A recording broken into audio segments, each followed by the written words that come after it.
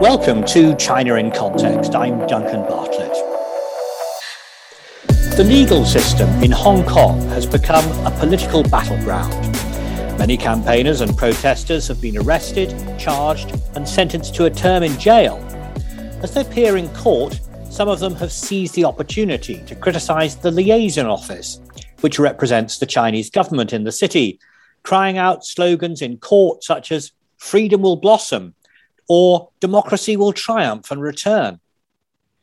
Despite censorship in the Chinese media, the international press has picked up on events, and this has had major implications for the way the rest of the world sees China.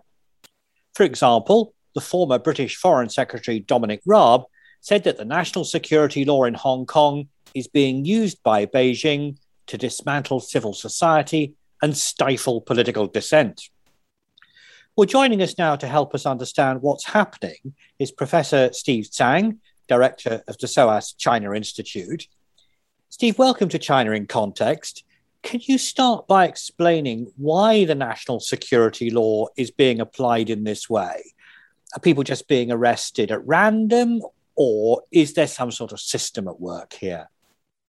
Well, the national security law for Hong Kong was introduced by the Chinese government in response to the massive protest movement that happened in Hong Kong in 2019. It was meant to send a very clear and powerful signal to people in Hong Kong that they must stop their protest or face the consequences. So there is a very strong inherent intention that it will have the effect of deterrence. Now, whether the system in place is arbitrary or not, I think is a different issue.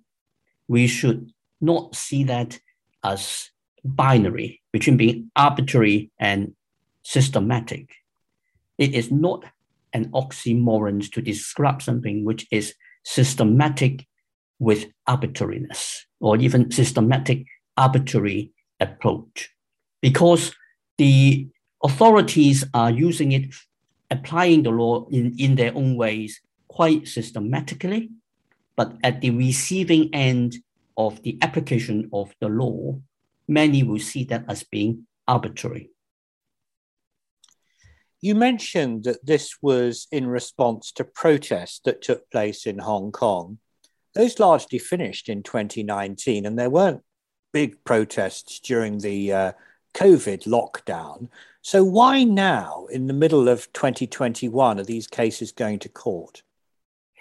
Well, the law was only introduced to Hong Kong in the summer of 2020. And an entire system, including a parallel court system and a special unit in the police force, would have to be set up before they could actually systematically apply the law. So there is a natural time lag in terms of the system being put in place, the investigations being conducted, thousands of hours of videotapes being watched, and such like, before they can actually effectively implement the law in a systematic and major way. I think that probably explains the timing of it, whether there is something very special and specific about 2021.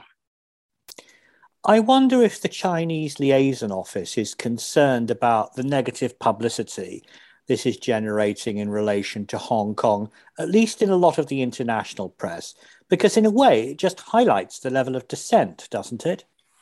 Well, the Chinese Central Liaison Office is in a position similar to Chinese embassies in many different parts of the world. They are acting out first and foremost for the audience of one in Beijing, who lives in Zhongnanhai, and his name is Xi Jinping. How the rest of the world see their actions is less important than whether what they do and what they say will meet the approval of the supreme leader of China. And since it is clear to them that a robust position must be taken in Hong Kong against any kind of dissent which could be seen as potentially challenging the authority of the Communist Party of China, they must do so. What the rest of the world would like to think is a different matter, is something that they can contest, and they do contest very, very vigorously in simply denouncing any criticism of Chinese policy in Hong Kong as unjustifiable and indefensible and outrageously based. There's also a war of words here, I think. The international press say the protesters are pro-democracy campaigners. The Chinese media say that they're independence campaigners. They're also being presented as foreign agents. If you were asking students at SOAS to write an essay on this topic, what sort of terms would you want them to use in their essay to describe these dissenters? Well, it will depend on how that essay question is being framed and is being set to stimulate students to address which particular aspect of these very complex issues involved. I can see all the range of words potentially being used. For example, I can see an essay question being set on the Chinese government claims that the democracy activists in Hong Kong are independence advocates. Discuss. It is entirely reasonable that students should be exposed and indeed encouraged to look at the situation on the ground and draw up their own mind into what the nature of the protest movements in Hong Kong really is about. You've touched on this just now, and that's the international political element here. You said that the liaison office in Hong Kong is primarily interested in how Beijing sees the situation. But we can't escape the fact that everybody else is watching. So there's been an angry reaction from the British Foreign Office. And in response, the Chinese Ministry of Foreign Affairs says this is an example of interference in Hong Kong and China's internal affairs. I wonder if this is going to strengthen the argument that the dissenters, let's call them that for now, these dissenters, these protesters are indeed foreign agents, because otherwise, why would they be receiving all this vocal international political support? Well, that is one way of looking at it. But in the case of the United Kingdom, there is in existence an international treaty between the UK and China, which is called the Sino-British Joint Declaration on the Future of Hong Kong, 1984, that was registered at the United Nations as an international treaty. Now, the Chinese government claims that it is now just a historical document of no importance or relevance or applicability anymore.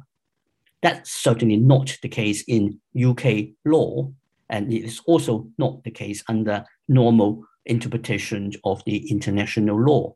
So the UK has a treaty obligation to speak up on the situation in Hong Kong. Well, the Chinese government does not accept that, reject that, and put forth its own narrative. But the Chinese government under the Communist Party has always worked on the basis that it has a monopoly of the truth and of the narrative, and it is now just expanding that from a domestic context to an international context. Well, for the second part of this podcast, I'd like to shift the emphasis a little bit away from the events in Hong Kong from a political perspective and look at them more as to how they're affecting the lives of citizens there.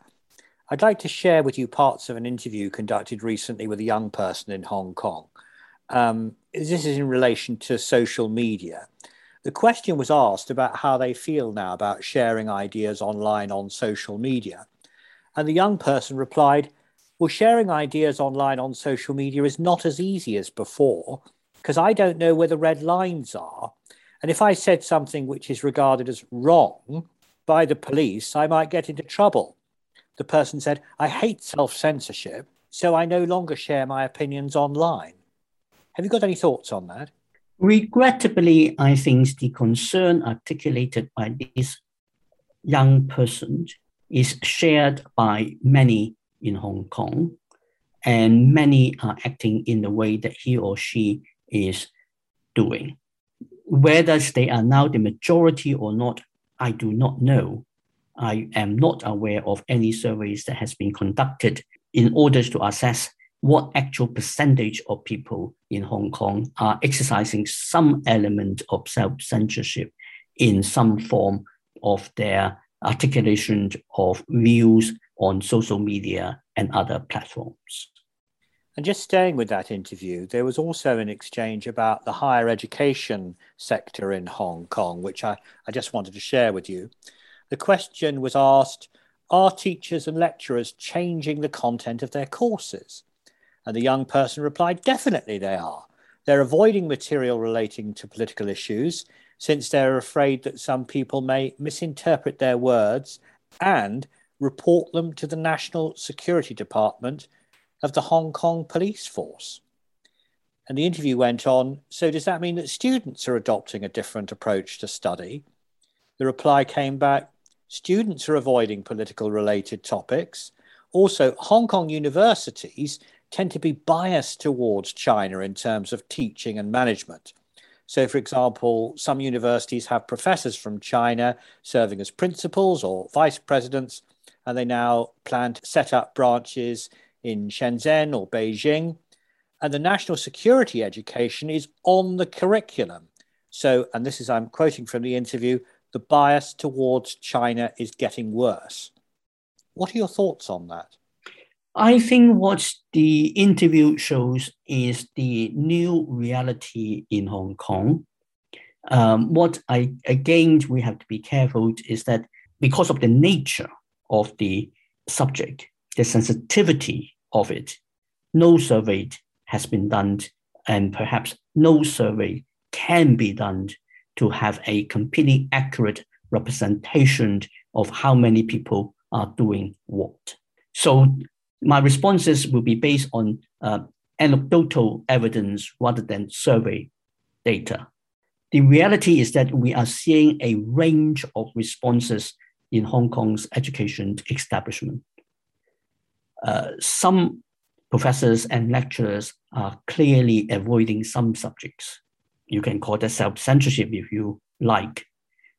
Others are trying very hard to continue to keep to their existing or long-standing curriculum and contents of teaching. Not everybody are doing the same thing. And likewise, student responses also span the whole spectrum of possible responses. There are some Hong Kong students who are still prepared to take risk and ask questions, and that can potentially put them in difficulties. Others are playing safe. And I don't think we should judge people wherever they are on that spectrum, whether the people who take the risk and potentially could end up in jail, or the people who simply play safe in order to make sure that they do not end up in jail under the national security law. People have a right to choose. They are now in a very difficult situation in Hong Kong where there is no good choices. Finally, Steve, can you sum up for us how you would guide students and other members of your academic team to approach this topic? What are the principles to follow when we're looking at this aspect of Chinese politics? Well, I have the advantage of teaching at SOAS, University of London in the United Kingdom. Even though the national security law of Hong Kong has global reach, which means that anybody anywhere in the world who speak on Hong Kong or write on Hong Kong or teach on Hong Kong are subject to the national security law, I have the luxury of being able to ignore that. And I and my colleagues are committed to academic independence and academic integrity. We will continue to teach and engage with our students in exactly the same way as we had done before. All that we are doing is to make sure that appropriate measures are taken in order to reduce the risk that we expose our students and our staff to the reach of that law.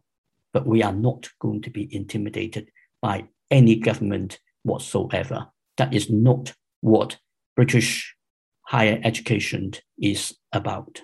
And that is certainly not the ethos of SOAS. We stand for academic integrity, academic independence, and the most vigorous standard of research and teaching, period.